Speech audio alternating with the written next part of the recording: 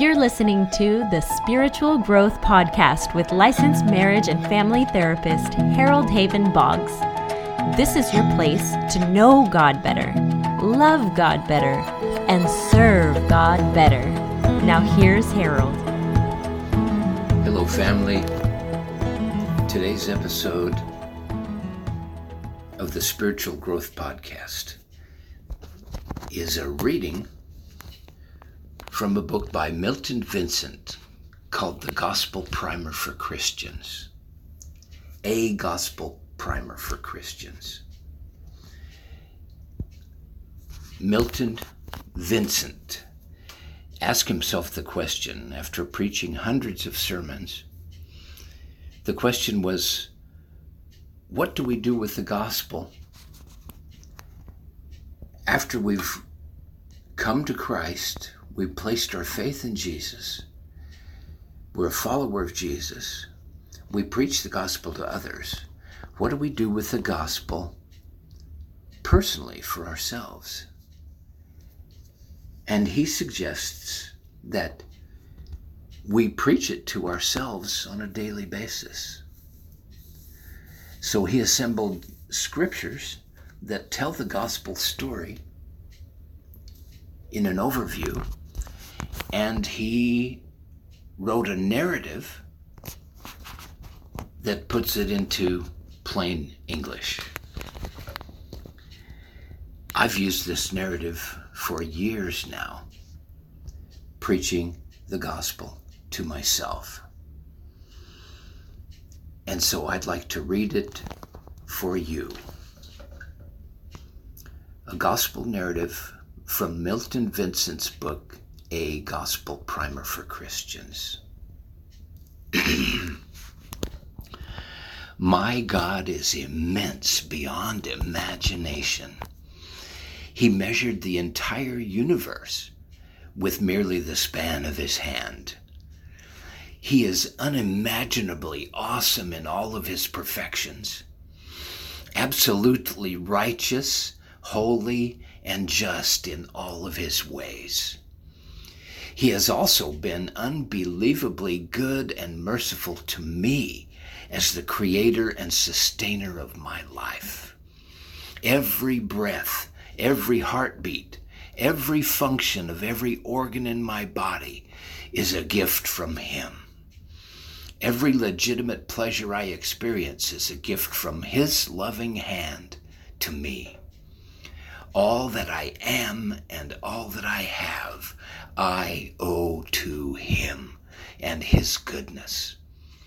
My life in every way is and will continue to be utterly dependent upon him, in whom I live and move and have my being.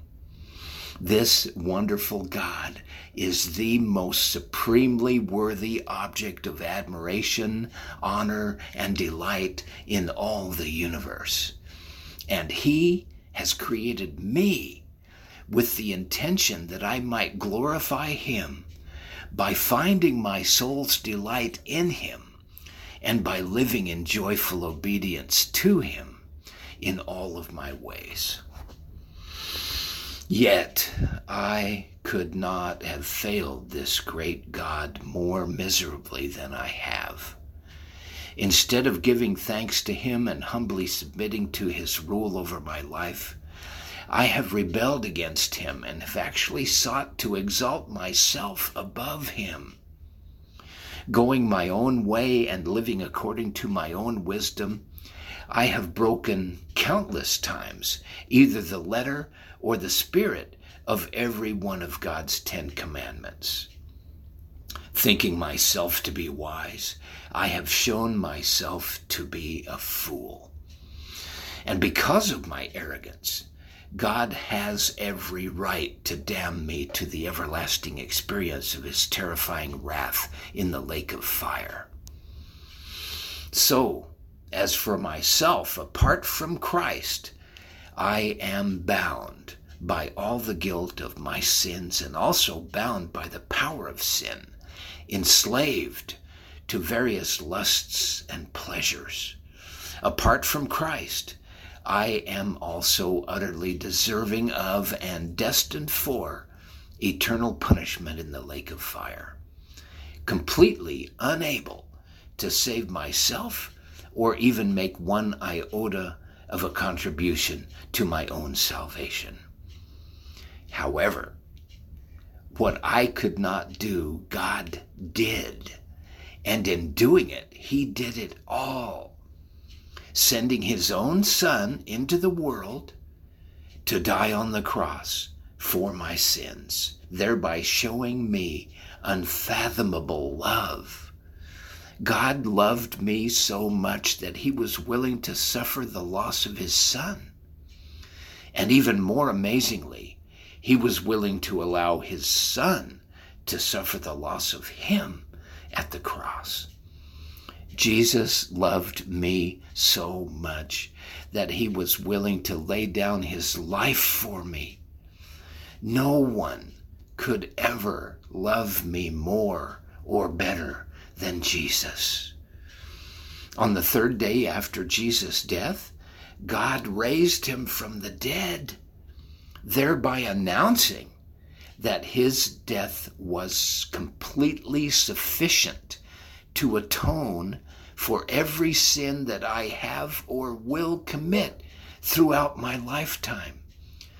God then exalted Christ to his own right hand, where Christ now reigns from on high, granting salvation and forgiveness to all who call on him by faith.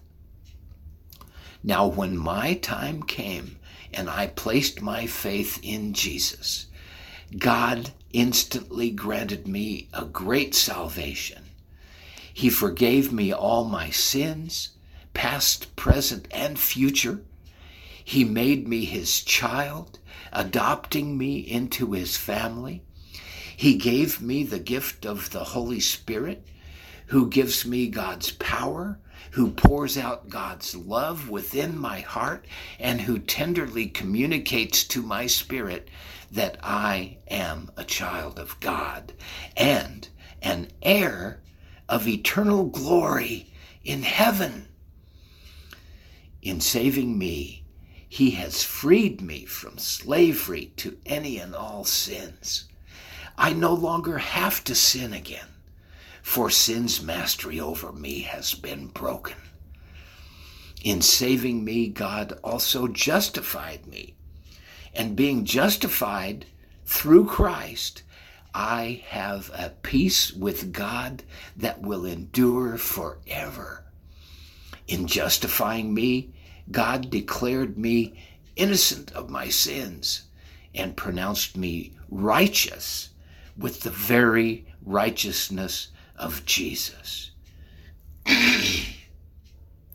God also allowed his future and present wrath against me to be completely propitiated by Jesus, who bore it upon himself while on the cross. Consequently, God now has only love, compassion, and the deepest affection for me. And his love is without any admixture of wrath whatsoever. God always looks upon me and treats me with gracious favor, always working all things together for my ultimate and eternal good. God's grace abounds to me, even through trials. Because I am a justified one, he subjugates every trial and forces it to do good unto me. When I sin, God's grace abounds to me all the more, as he graciously maintains my justified status, as described above. When I sin, God feels no wrath in his heart against me. His heart is filled with nothing but love for me. And he longs for me to repent and confess my sins to him so that he might show me the graciousness and forgiving love that has been in his heart all along. God does not require my confession before he desires to forgive me. In his heart, he already has forgiven me. And when I come to him and confess my sins to him, he runs to me, as it were, and is repeatedly embracing and kissing me, even before I get the words of my confession out of my mouth. God does see my sins, and he is grieved by my sins.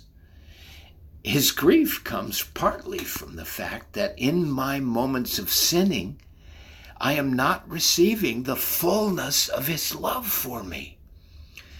He even sends chastisement into my life, but he does so because he is for me, and he loves me, and he disciplines me for my ultimate good. I do not deserve any of this, even on my best day, but this is my salvation, and here I stand. Thank you, Jesus. You've been listening to the Spiritual Growth Podcast with licensed marriage and family therapist Harold Haven Boggs. For resources and support with your marriage, trauma healing, addiction and recovery, please visit www.familytherapyhaven.com.